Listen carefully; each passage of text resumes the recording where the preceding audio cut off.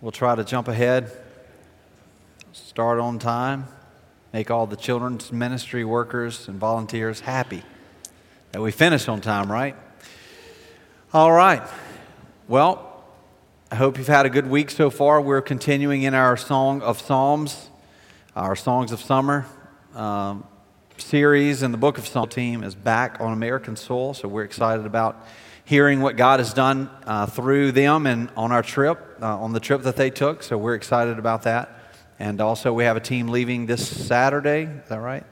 A big team leaving this Saturday. So pray for them and for the journey ahead of them and for the people that they will encounter and the work that God has in store for them. So we're excited about that as well. So it's going to be a great trip. So we're excited about all that God's doing. So let's pray and jump into number 5 for us. God, we bow before you tonight. Lord, thank you for today.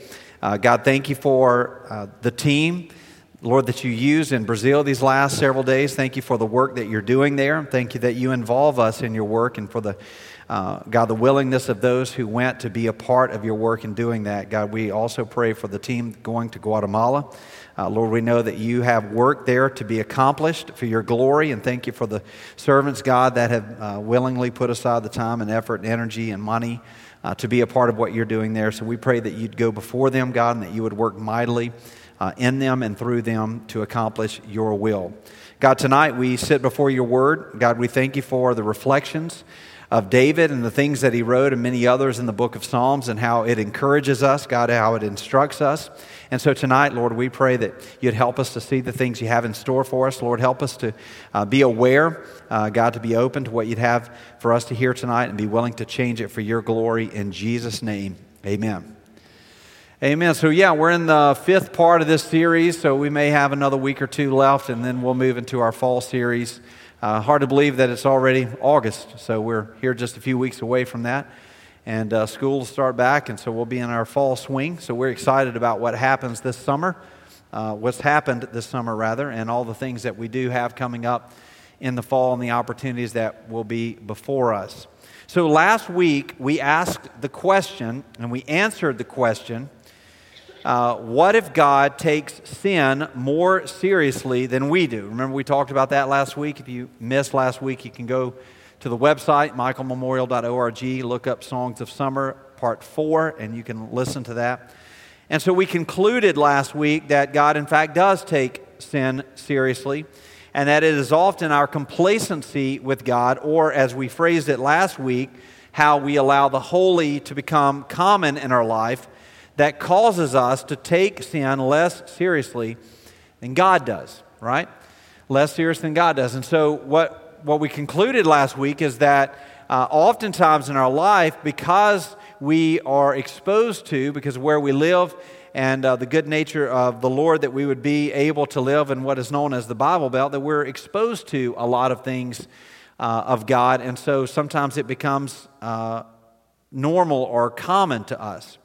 So David last week was our example, and as we talked about, David, of course, is known as a man after God's own heart, but yet, as we concluded the latter part of our time together last week, that David was also a man who struggled greatly with sin, and David struggled with self-worth and reminding himself who he is and who God is.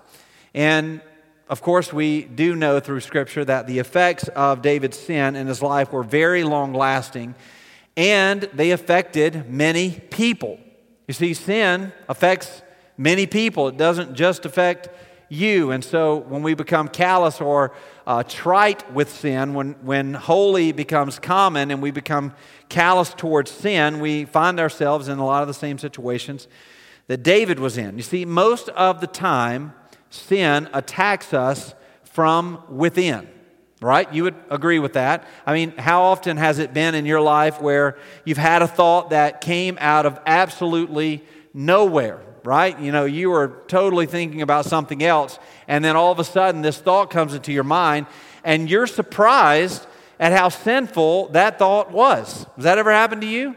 Right? That all of these sins come from within us, and so oftentimes I think we don't identify that as such.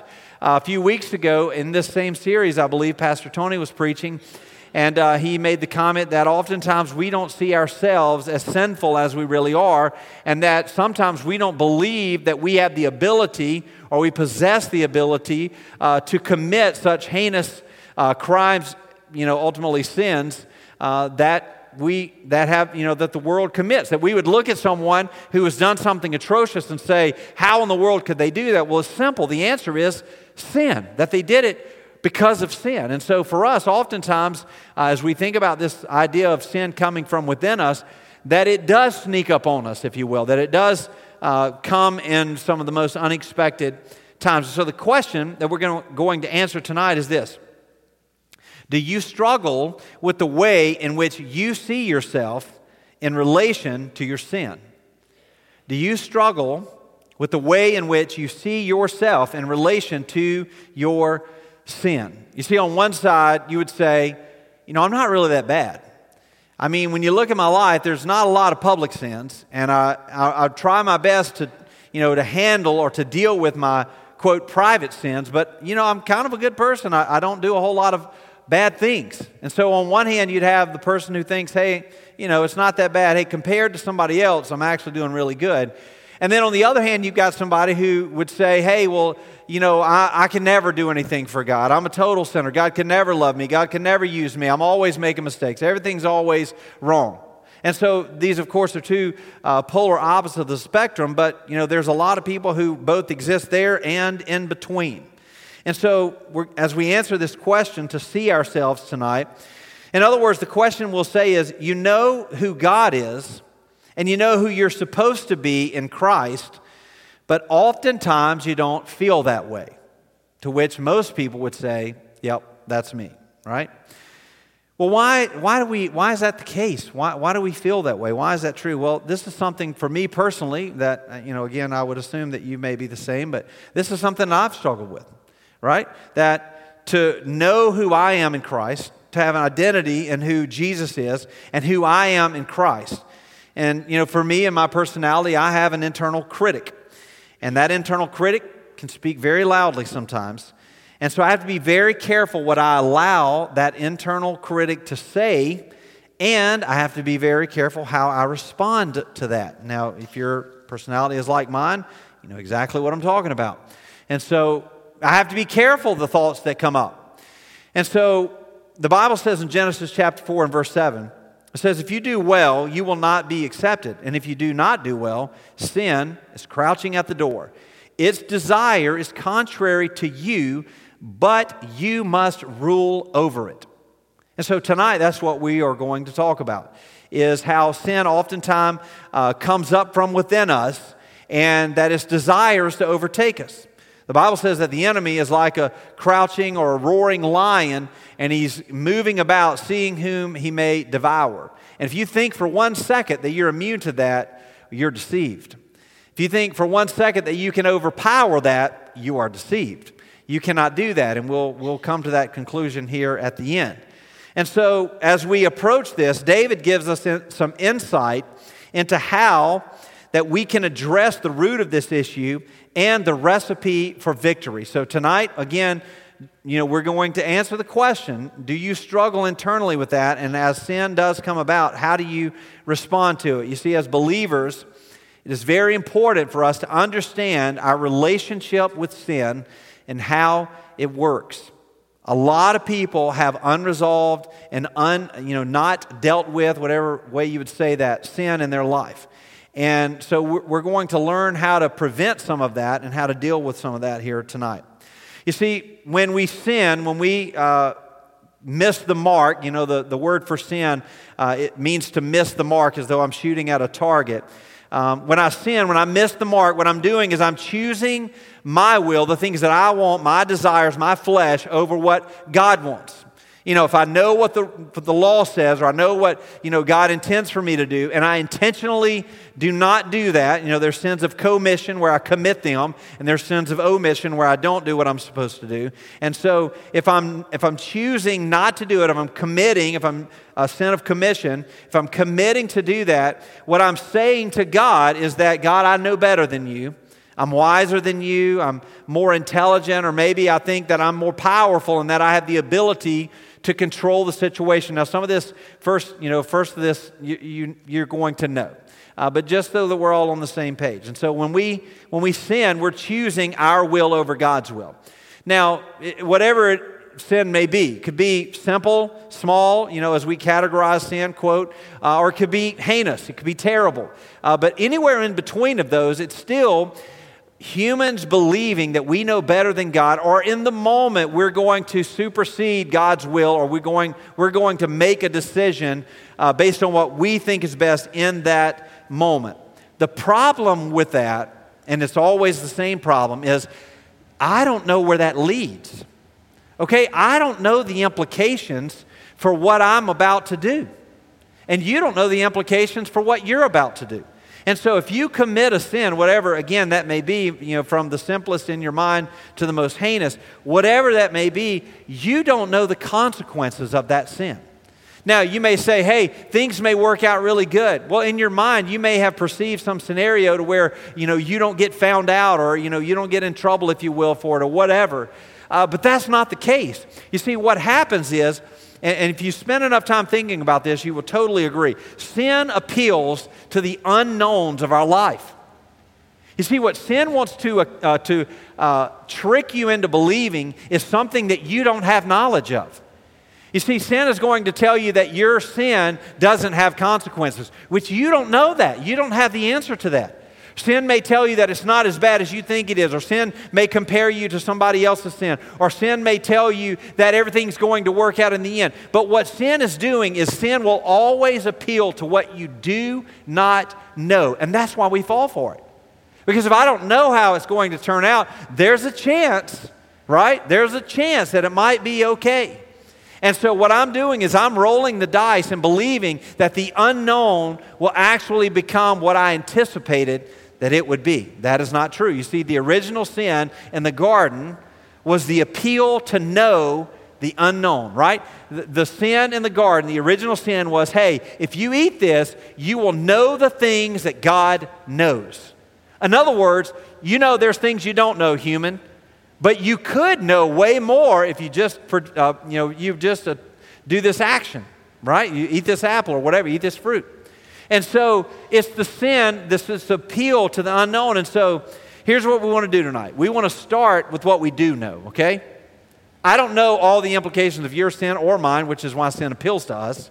And so let's start with the things that we do in fact know and go from there. So once we surrender our lives to Jesus, we are no longer, again, a lot of this we are no longer subject to the penalty of sin, right? So the wages or the penalty of sin is death. We know this, Romans 6:23. So we know that if we sin, or let's say when you sin, because everyone's born according to Romans 5 with a sin nature. So when I sin, then the penalty or the payment for my sin is death, separation from God. So we know that that's the case. And so if I am not saved, if I've not been forgiven, if I've not been redeemed by Jesus, if I've not accepted that forgiveness, then I am still under the penalty of sin. And so if I die apart from Christ, so if I die not knowing Jesus, then I will pay the consequence for that, which is separation eternally from God. That's what the penalty for sin is, okay? Once I become a follower of Jesus, however, so when I commit to follow Jesus, what happens is the penalty of sin no longer applies, right? I'm no longer separated from God. The Bible says that while we were yet sinners, Romans 5:8, Jesus died for me, okay? And that the wages of sin, Romans 6:23, is death, but the gift of God is eternal life. So on one side, the unsaved is separated from God. On the other side of 6:23, the gift of God is eternal life. Well, that comes through what? Through salvation. And so the penalty of sin is now removed. It's very important, if you know that, to be reminded, and if you don't know that, to understand it. Now I'm no longer under the penalty of sin. So now what happens? Well, there's still the power of sin that's present in my life. Now, this is not on your notes, but you may want to write it. The power of sin is still present in my life. And so what happens is that God's plan or His desire for me is that I would grow in sanctification, a theology word, that I would grow in holiness or that I would grow in righteousness. And as I would feed the Spirit of God as I would participate in the things of God, that the power of sin would diminish in my life. Okay? That's the objective. That's God's goal for your life and for mine, is that now that I'm no longer under the penalty of sin because of Jesus, that the power of sin would diminish. Now, I was asked this a few weeks ago. It wasn't the first time. I've been asked this dozens of times. And that is, when we think about the power of sin in our life, that the question is, well, does the power of sin ever go away? Well, here's the answer. Well, what are you feeding? You see, if you feed the flesh, the power of sin is always going to be prevalent in your life. Always. The flesh is extremely powerful. Now, if you lend to the Spirit, if you submit to the Spirit of God, if you, quote, feed, if you will, the Spirit of God in your life, then what happens? Well, then the Spirit of God would flow out of your life. Righteousness in your life, righteousness out of your life. Garbage in your life, garbage out of your life. You think about it, you listen to country music long enough, all of a sudden, things are bad, right? It's the same thing with righteousness. In your life, if you're always listening to negative and evil and you're allowing influences that's not of God around you, that is going to come out in your life. And so the power of sin is very powerful. And so in order for us as believers, for the power of sin to be diminished, it's not that I would exert my authority over sin, because my authority is worthless against the enemy. It is Jesus' authority that overcomes the enemy. Isn't that what Revelation says? That we overcome by the blood of the Lamb, right? And the word of our testimony. So Jesus and what Jesus did in my life. And so the power of sin must diminish. That's God's plan. How does that happen? It is when we submit ourselves to the things of God, to the Spirit of God. And so because of that, sin begins to have less power over me. Now, as a believer, contrary to popular belief, as a believer, it is impossible on earth to be void of the presence of sin. It's not possible, unfortunately. There will be a day when we're in heaven where we will no longer be in the presence of sin. Praise God, amen? That's when we're in the presence of Jesus. So the penalty of sin is defeated by Jesus Christ on the cross. The power of sin diminishes through sanctification, through us growing in Christ, and then the presence of sin is eliminated through the presence of Jesus once we are in heaven. And so because sin no longer has this power or begins to diminish in power over us, it does diminish. However, it does not eliminate the power of sin.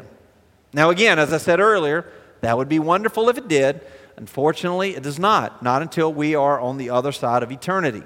And so when we stand before God in heaven, the presence of sin will no longer be there, right? Paul talks about in 1 Corinthians 13, faith, hope, and love. The greatest of these is love, right? You don't have to have faith if you're standing before Jesus, because your faith will become sight. Right? Amen? And so it is love. It is, what God has done for us as we stand before God. And so the presence of sin will always be on this side of heaven. Once we step into eternity, it will no longer be there. But this power is what we're going to talk about tonight. And so we pick up in Psalms 36. So I'll wait a second if you want to turn there. It will be on your handout as well. Psalm 36 is where we pick up. Now, David wrote Psalm 36 as well. Last week, we were in Psalm 101. This past Sunday, I referenced Psalm 103, and we'll be in another Psalm of David tonight, Psalm 36. And so it's on your handout here. This is what it says. Transgression speaks to the wicked deep in his heart. So sin, iniquity, as the Bible says it, transgression speaks to the wicked deep in his heart. There is no fear of God before his eyes, for he flatters himself in his own eyes that his iniquity or his transgression or his sin cannot be found out and hated. The words of his mouth are trouble and deceit. He has ceased to act wisely and do good. He plots trouble while on his bed. He sets himself in a way that is not good. He does not reject evil. So as David is writing this about sin and about how sin causes us to see things, the first thing that we're going to look at tonight is the deception of sin. Sin wants you to believe everything is okay.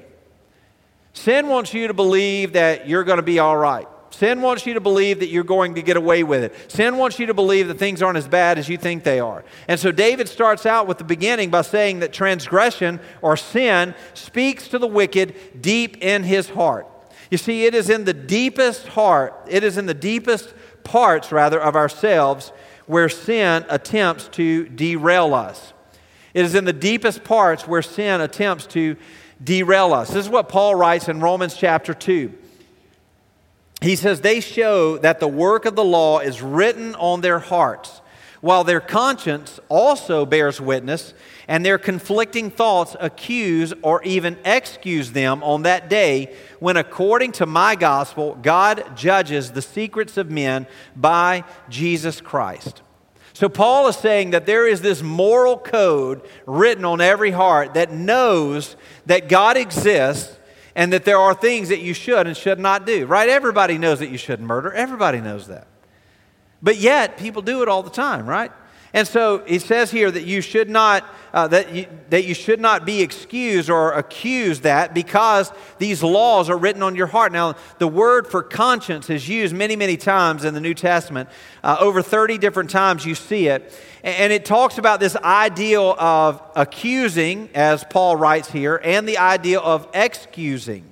And so when we sin, what happens in our life, so when you transgress against God or you sin against God, your conscience that God has placed inside of you, it is troubled, right? And so your conscience begins to accuse you of the things that have happened. It begins to expose the things that happen. And so what happens for us then is that God uses our conscience through the Holy Spirit to convict us of our sins and lead us to repentance. Now, of course, that leads to forgiveness because Jesus said, or John writes in 1 John 1:9, that if we confess our sin, that He's faithful and just to forgive us of our sins and to cleanse us of all unrighteousness. And so when we confess, when we repent of our sins, we're promised forgiveness through Jesus. And so this idea that God uses the conscience inside of us, and remember, we're thinking about this whole idea of sin coming from within, that God has put a mechanism inside of us called the conscience to help us to combat that. Pretty amazing, isn't it? And so the power of sin in our life can be combated against by your conscience. So you say, well, some people's conscience is broken, right? Right, because sometimes people, it seems like they have no conscience, that they can do whatever they feel like doing. Well, it is true that the power of sin can erode the conscience to the point to where it becomes a faint voice deep in your soul. And I want you to think about it this way. When you think about when you were deep in sin or when you had just given to your flesh, think about how easy it became to continue to do those things, right? I don't want to glorify any sin here, but think about when you were following your flesh. It was very easy to do that. And the more you did that, the faster you seemed to go. I mean, think about, the old example is church attendance, for instance. If you miss one Wednesday night or one Sunday, and then you miss 2 Wednesday nights in a row or maybe 2 Sundays, well, guess what? It becomes easier in your life to not go to church. And that's just a very simple example of what sin does in your life, is because what sin will do is it will encourage you to continue the ball to roll. That's eroding, that's what that's called, is eroding your conscience of doing what God has called you to do. So how do we know the difference then? You see, because our conscience can become very hardened and calloused, and sometimes our conscience can condemn what is right. Oftentimes in our small group, it's brought up many times that when there's something spiritual that I am asked to do, this is brought up multiple times in our small group, when I'm asked to do something spiritual and my flesh doesn't want to do it, I'm doing it. Because what I'm training myself is that God has called me to do spiritual things, and if my flesh is against it, then that's one great indicator that God wants me to be a part of that. And so sometimes our conscience will condemn what is right, or it will excuse what is wrong. There are people, believe it or not, it's very hard to believe, but it is true. There are people who actually believe wrong is right. Turn the television on, right? And so you'll see it's rampant that people have convinced themselves of things to be true. And that is because it derives from within.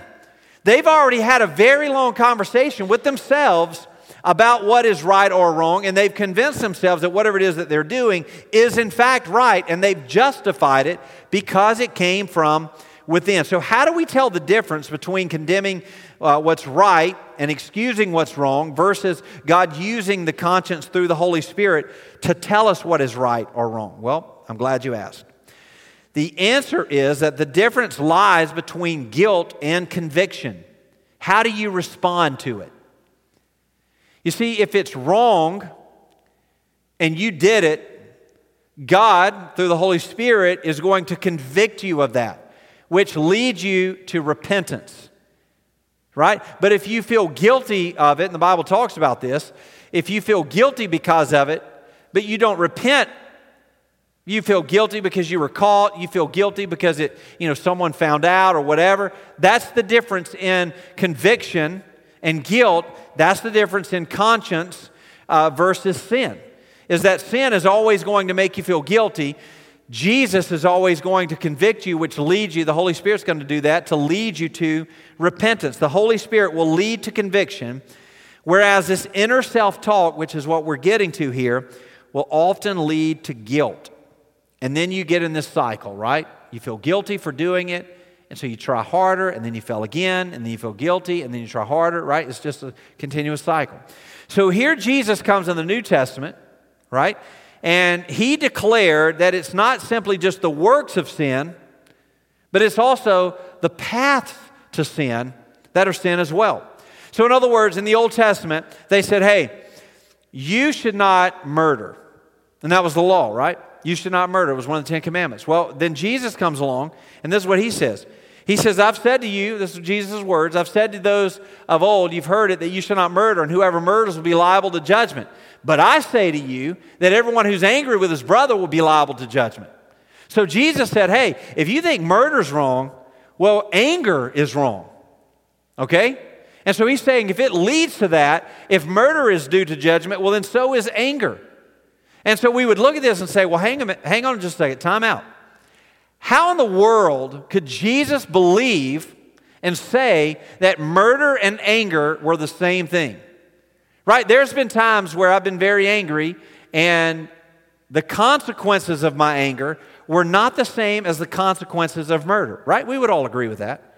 And so as we think about this inner turmoil, this conscience and, leading us to doing that, well, Jesus is saying that it's not just the action, the work of sin, it's also the path that leads to that. It's the same thing that Jesus shared about adultery and of lust. You read in Matthew chapter 5 a little further on, Jesus said, you've heard it said that you shall not commit adultery, but I say to you that everyone who looks at a woman with lustful intent has already committed adultery with her in his heart.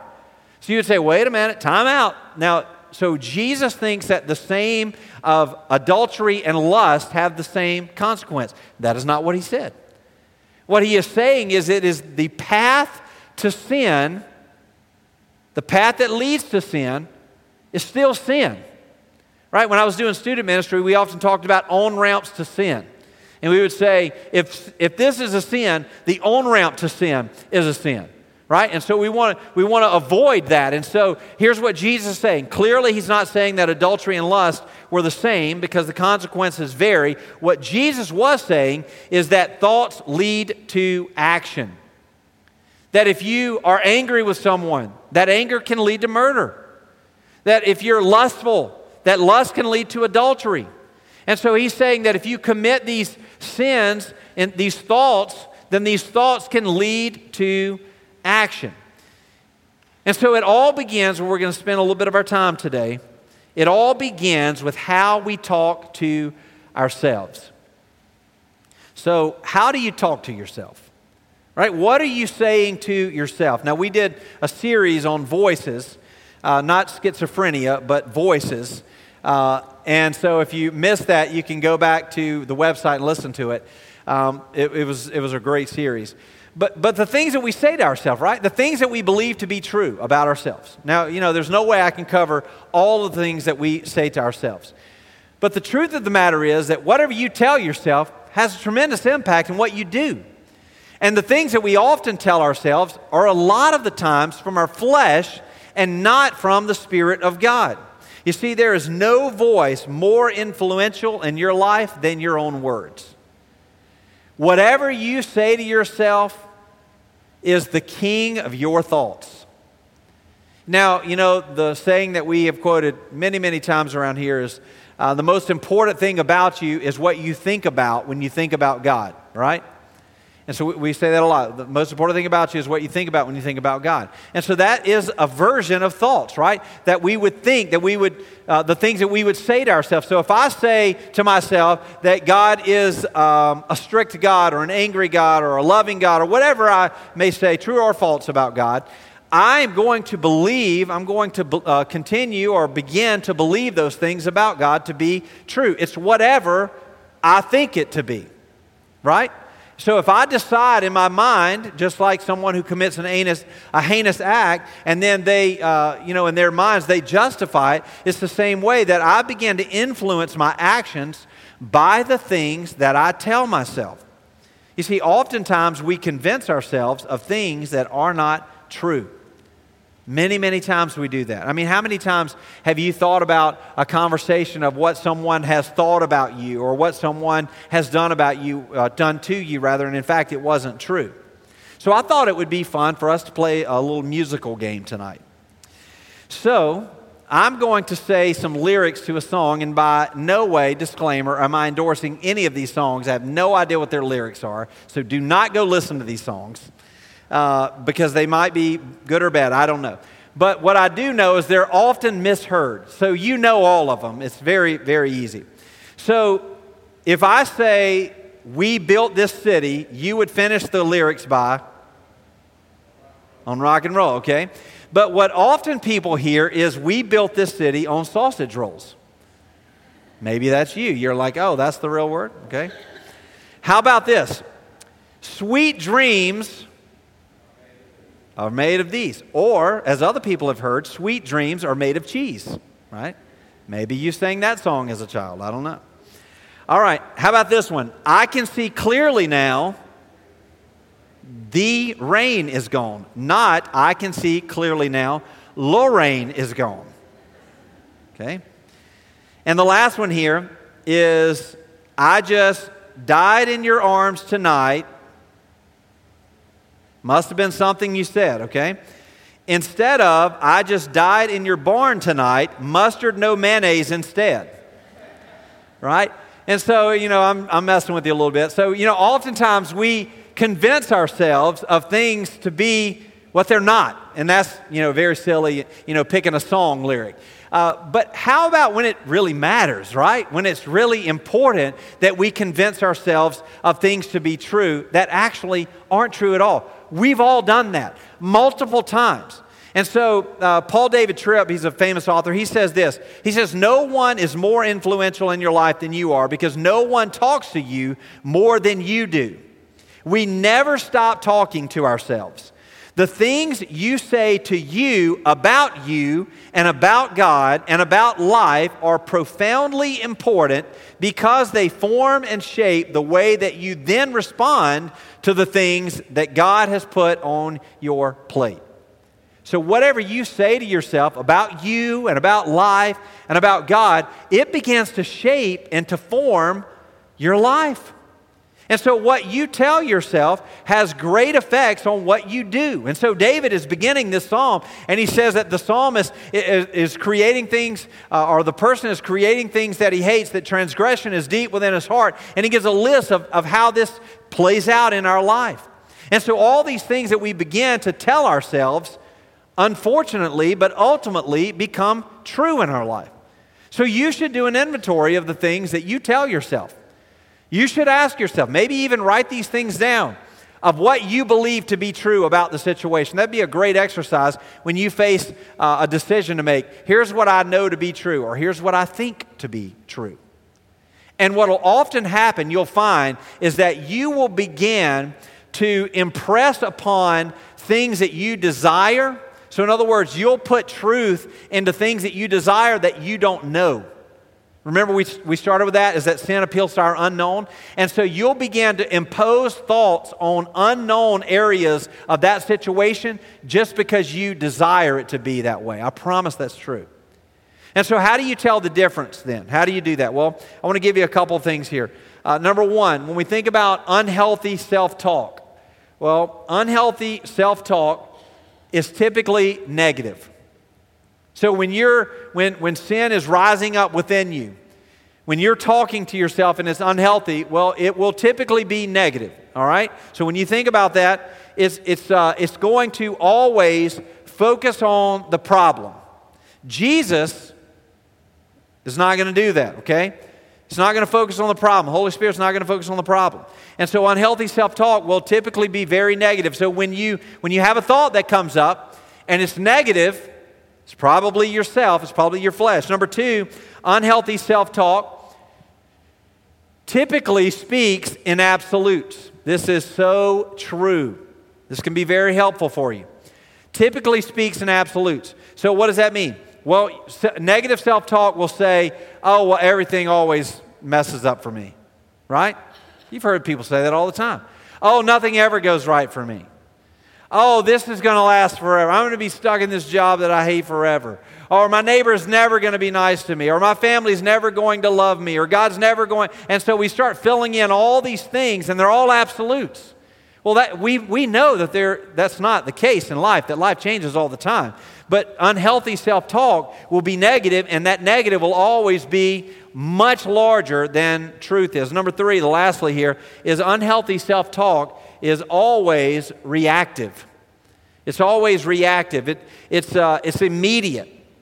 So in other words, you instantly make a decision you instantly conclude about the decision, and typically it's negative, and you don't think about it. It's almost like a knee-jerk reaction. Now, God is not like that, right? God is not a reactive God. And so what does the Holy Spirit do? Well, the opposite of that is that the Holy Spirit doesn't focus on the problem. The Holy Spirit focuses on the solution, right? The Holy Spirit is going to lead you and me to resolution in our life, not to focus on the problem. Because what happens when we focus on the problem is we get mad, and we start thinking about it, and then we get more mad. And then we start figuring out how can we build a team and so we can all be mad together, right? And so, but Jesus says, hey, let's focus on the solution. Let's focus on how we can solve this problem. Let's focus on how we can have reconciliation. Let's focus on how we can have forgiveness. Let's focus on the solution instead of the problem. Number two, the Holy Spirit focuses on today. The Holy Spirit doesn't try to presuppose things that are going to happen in the future, because the Holy Spirit knows that the Bible says that we're not promised tomorrow. That today has enough troubles of its own, so that we would focus on right now, what can I do in this moment to take the very next step? Remember, your word is a lamp unto my feet and a light unto my path, Psalms 119. So I'm stepping here, I'm taking the very next step that I see that God wants me to take. I can't worry about how the end's going to work out. I've just got to worry about my very next step. So the Holy Spirit will say, no, let's focus on today. It's not forever, it's not indefinite, it's not everything, it's right now. And then last but not least, the Holy Spirit is responsive, not reactive. Well, the difference is responsiveness implies thoughtful action. When you respond, you've considered the situation, short-term, long-term implications. You've considered context, and you are responding because you've had time to pray about it. You've had time to think about it. You've had time to process it. That is the absolute. We did a marriage conference here a few years ago, and one of the things that they said is if you have an argument with your spouse, that you should table that argument and you should take a 30-minute break and then come back and have that same argument, because chances are in 30 minutes you're probably not going to be as mad, right? Now, maybe you go sit in the corner with your arms crossed for 30 minutes and say, all right, in 27 minutes I'm going to tell you all what I think about it, right? But hopefully that's not the case. Hopefully you'll diffuse the situation because you will respond, you won't react in that, okay? And so you see the difference between this unhealthy self-talk and this Holy Spirit talk, or this Holy Spirit guidance. And so the answer then, what you would say, you'd look at this and say, well, this is very simple then. I just need to do a better job. I got to control my thoughts here. I got to set some fence posts. I got to have some fences out here. Well, the answer is not to think more or harder. The answer is to take action. Because here's the deal. Oftentimes in our life, what we do is we think that we can combat action, we can combat thoughts with thoughts. We think we can combat thoughts with thoughts. We talked about this in the Voices series, but your brain is incapable of having multiple thoughts at one time. And so you have to replace those thoughts. You have to move forward with those thoughts. You can't dwell on that. So you can't say, well, if I just think harder to not think about this, to think about something else. Well, you're thinking about what you don't want to think about. That doesn't work. So you have to take action. So what does that look like? Well, the best way, and this is not original to me. This was something that I learned a while back that has been super helpful for me. So the best way to do this is to think of your thoughts more like a dial than a switch. Now, this could be very liberating for you. To think about your thoughts more like a dial than a switch. Because again, negative self-talk is what? Turn the switch off, right? Hey, I got this bad thought. Remember we started with, have you ever had a thought that came out of nowhere that was super sinful that you were surprised that you had it, right? And your immediate response was, oh my gosh, I can't believe I thought that. I got to turn the switch off. And then what happens? You're thinking about turning the switch off to the thought that you just had that you shouldn't have had, which means you're thinking about that thought, right? And so you're trying to flip the switch. That doesn't work most of the time. And so if you think of it less of a switch and more of a dial, well, then that makes more sense, right? And I'll explain in a second. And so the best way to do it is to think of it more like a dial than a switch. Here's what a switch says. Well, a switch says, I got to turn it off. I can't think that. I got to turn it off. And so what you're doing is you're fighting your flesh, you're fighting your thoughts and trying to do this inner turmoil that you have. Whereas the opposite of that, a dial says, well, I got to turn it down. I got to turn it down. You see, if you turn it down, it may still affect you, follow me here, but it will affect you less. Okay? If you have kids, you understand this principle. If you have kids, you understand this principle. You have used this method for many, many years. If you have kids, if you've been around kids, if you've ever seen a kid, you've used this principle before in your life. Because why is that? You see, I've become an expert as a parent at multitasking. I'm really, really good at it. And the reason I'm good at it is I've been trained because I have kids. And so I have to learn that there are things that I have to get done in the adult world, right? But that doesn't mean that when I go home and I've got to study or I'm focusing on whatever else that I'm doing, that I have to have everyone to be quiet, because that's not possible. It's not possible in your house to have, if you have kids, to have quiet. And so what do? You say, go to the other room and turn it down, right? Does that keep you from hearing it? Of course it doesn't. But it allows you to have less focus on the noise and more focus on the task at hand. And so it's the same thing in your thought processes, is that if you, instead of saying, you sit down and you be quiet and you don't say another word, that never works, ever. But if you say, go to the other room, keep the television down, that works a lot of the time. Or if you say, hey, go play in the room and just don't scream to the top of your lungs. That works some of the time. And so it's the same way with our thoughts. Is your thoughts come into the room and they're screaming and they're saying, hey, here's this sin and here do this and here do that. And if you say, get out of here and don't talk right now, I'm trying to focus on something, guess what happens? Just like the kid, they're going to come barreling back in the room and they're going to bring some of their friends, or they're going to bring a noisemaker or whatever. But if you say, go to the other room and turn it down, what you're telling your thoughts is, I acknowledge you, I see that you're there, I understand what you're trying to do, but I'm busy right now, right? I'm focused on what God wants me to do, and so turn the dial down. You see, when you turn the switch off, what you're trying to achieve is perfectionism, and you can never achieve that. You can say, the Bible says, we'll get to eventually in our 2 Corinthians series, in chapter 10, the Bible says to take every thought captive. And so the way that we translate that is negative thought, erase, negative thought, erase, negative thought, erase. That's not how that works. I wish it was, but it's not. And so what it means is that we've got to take that thought captive and we've got to take control of that thought. And the way that we control it is we lessen its effectiveness in our life. So I promise you, the next time that you have a thought like that, if you just acknowledge that thought and you say, all right, I'm going to turn you down, you know what will happen? You'll have victory over that. So we're not trying to be perfect here. We're lessening the effectiveness of your negative self-talk. That is the path to victory. You see, you acknowledge it and you lessen it with your response. Now, what should your response be? I'm giving you goldfish right here. I'm just tossing goldfish out on the floor for you here. Right? This is just easy steps for you to have victory over this. I know a lot of people struggle with it.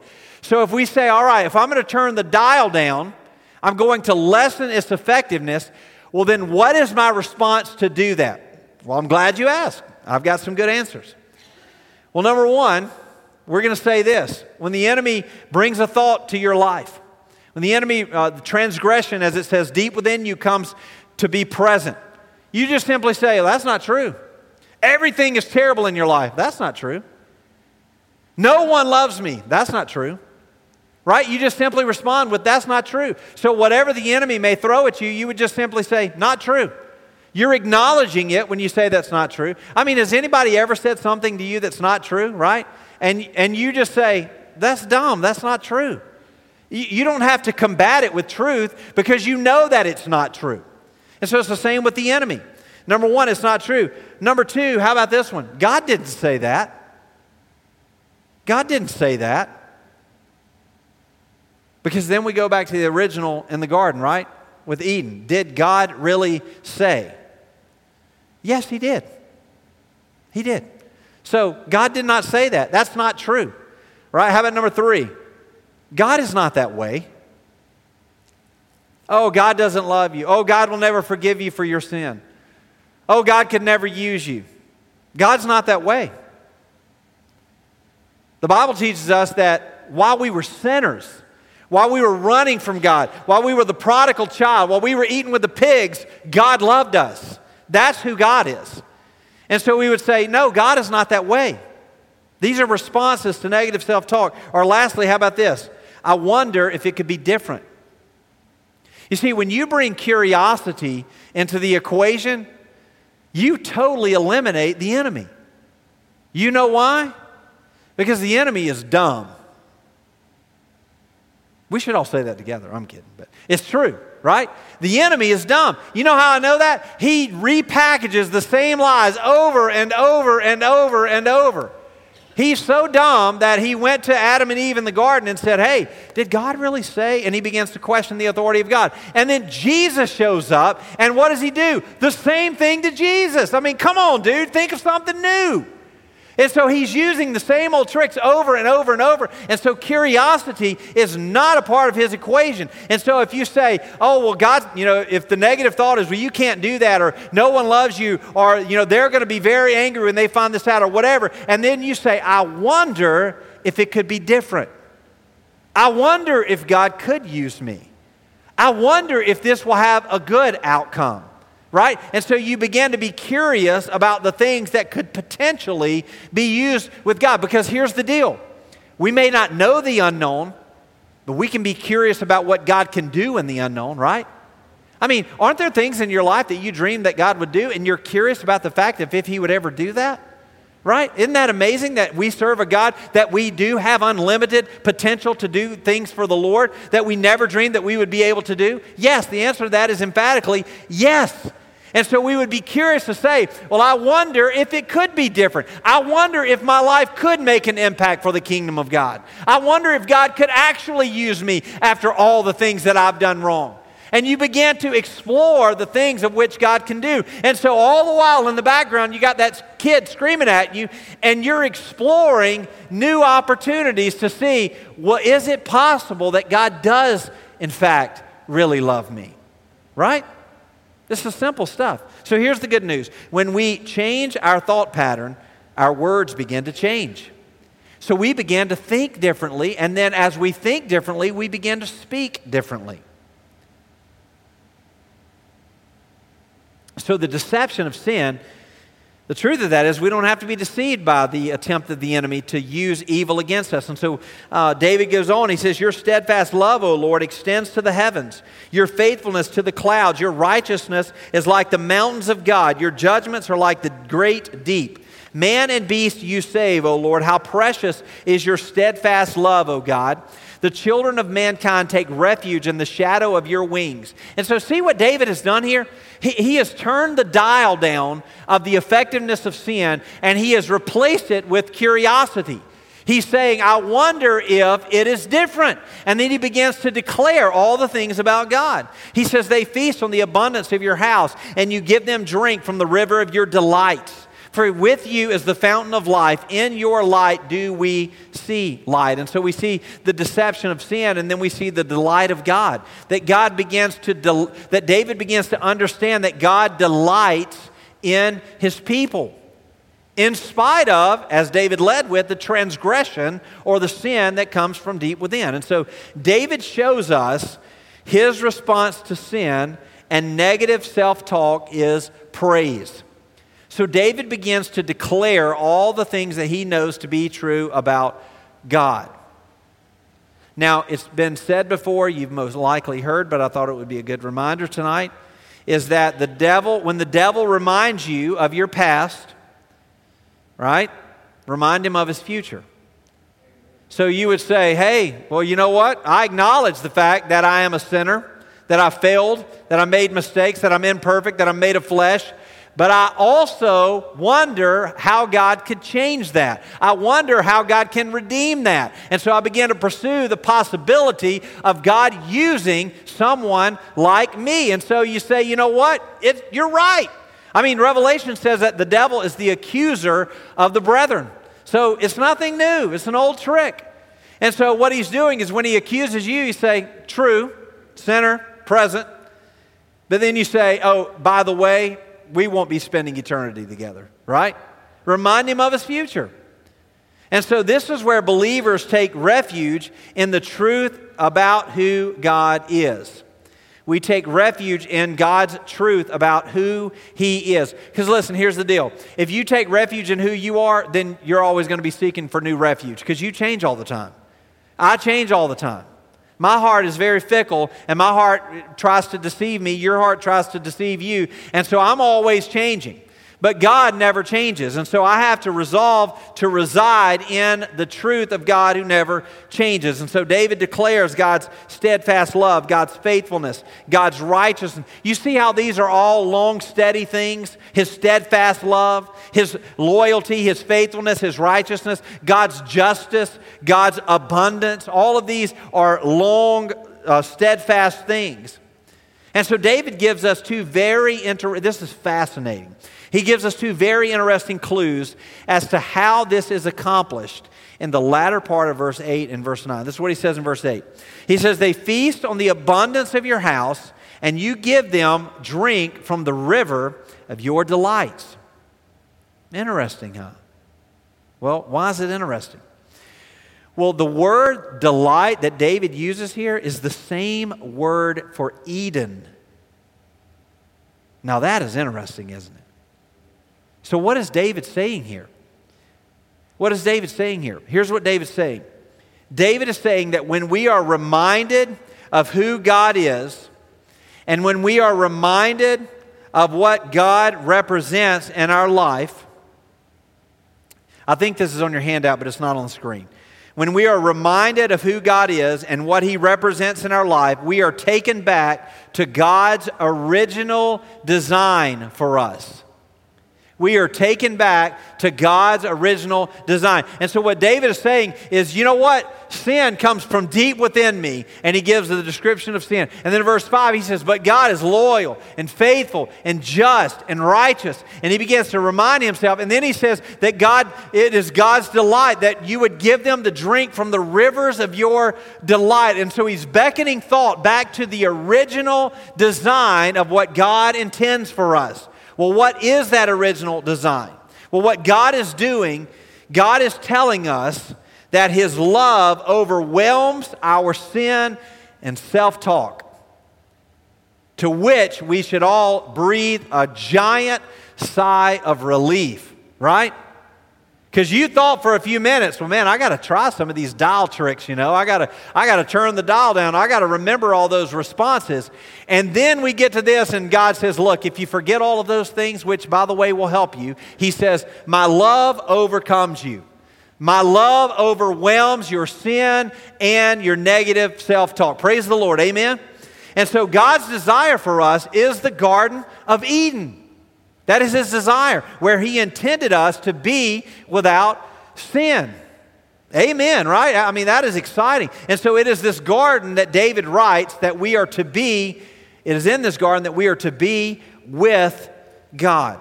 See, in Genesis chapter 3 and verse 8 at the beginning, it says, they heard the sound of the Lord God walking in the garden in the cool of the day.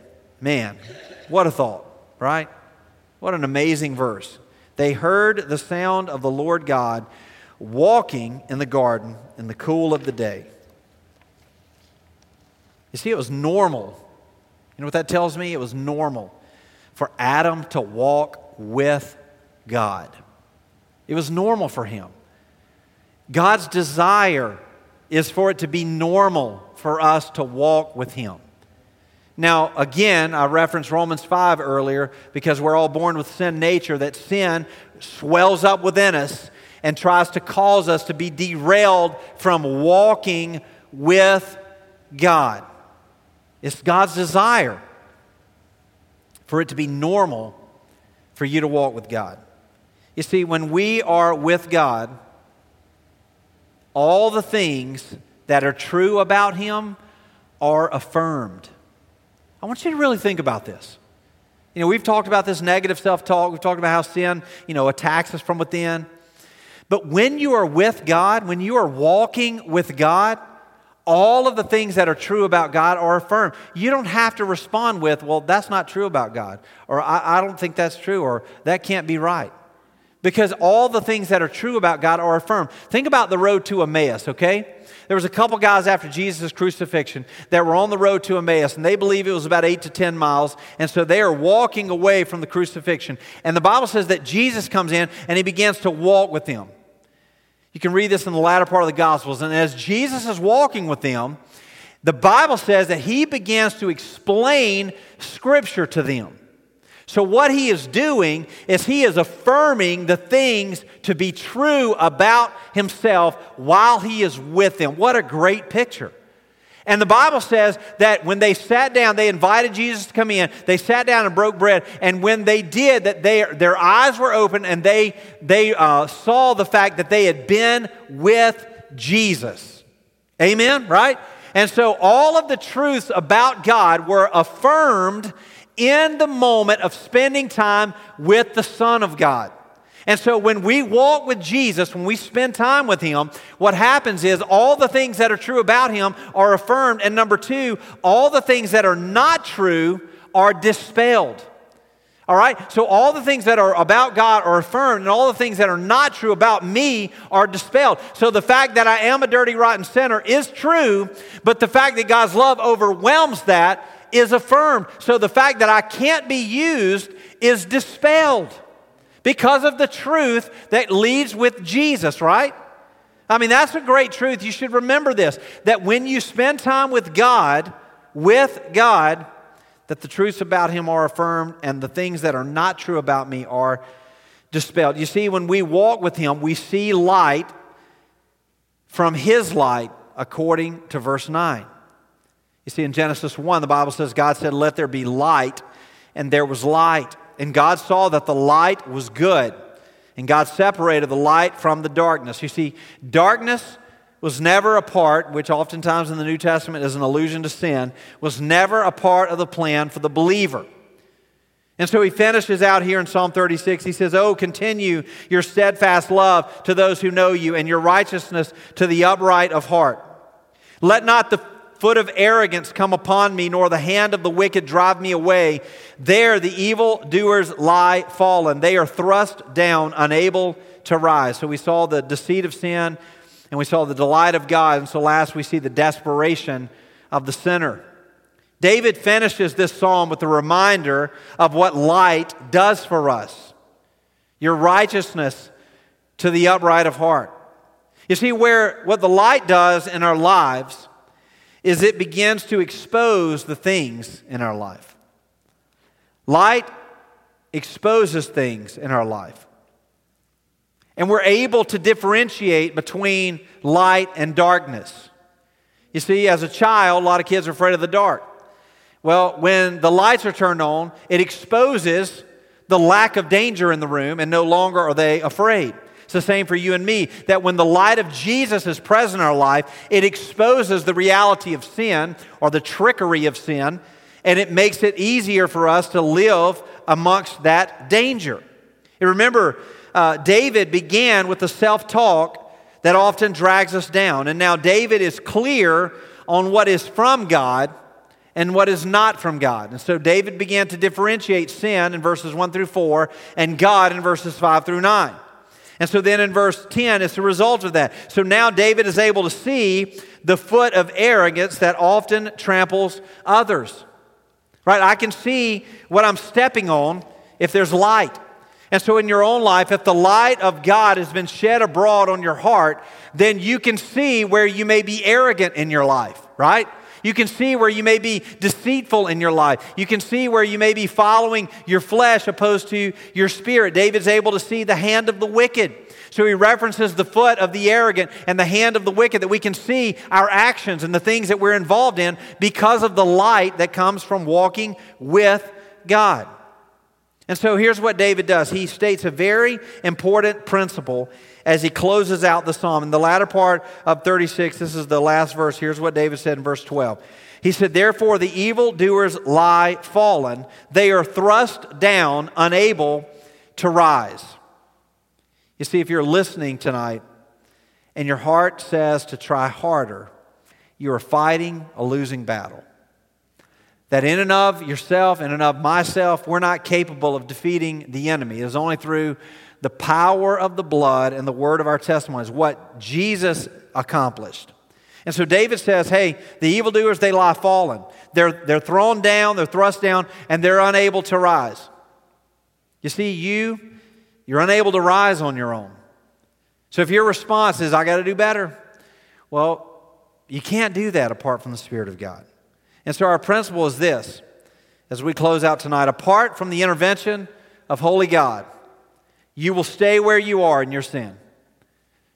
Look, you know, some of those, that dial versus switch thing will help you. But if you don't do that in dependence on pursuing God, you're fighting a losing battle. You'll have temporary victory, but you won't have lasting change.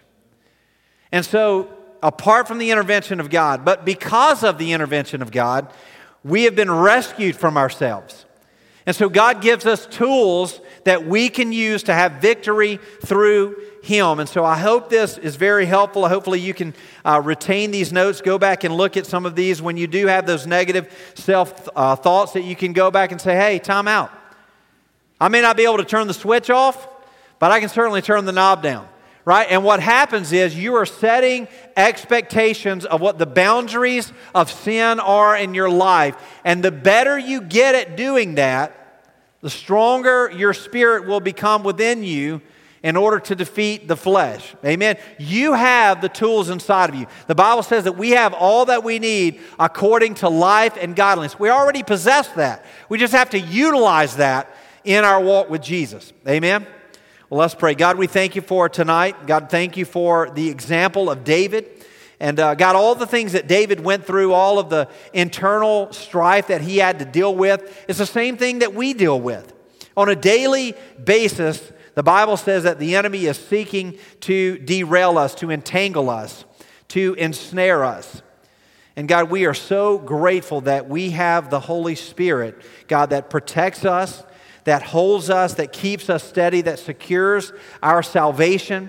And so, God, I pray that you will use these words tonight to encourage us, God, to look to you, that we would pursue walking with you, that we would be intentional, but we would be bold in our fight against sin, that you would help us to use these tools to be victorious through your Spirit for your glory. In Jesus' name we pray. Amen. Amen. Have a great night.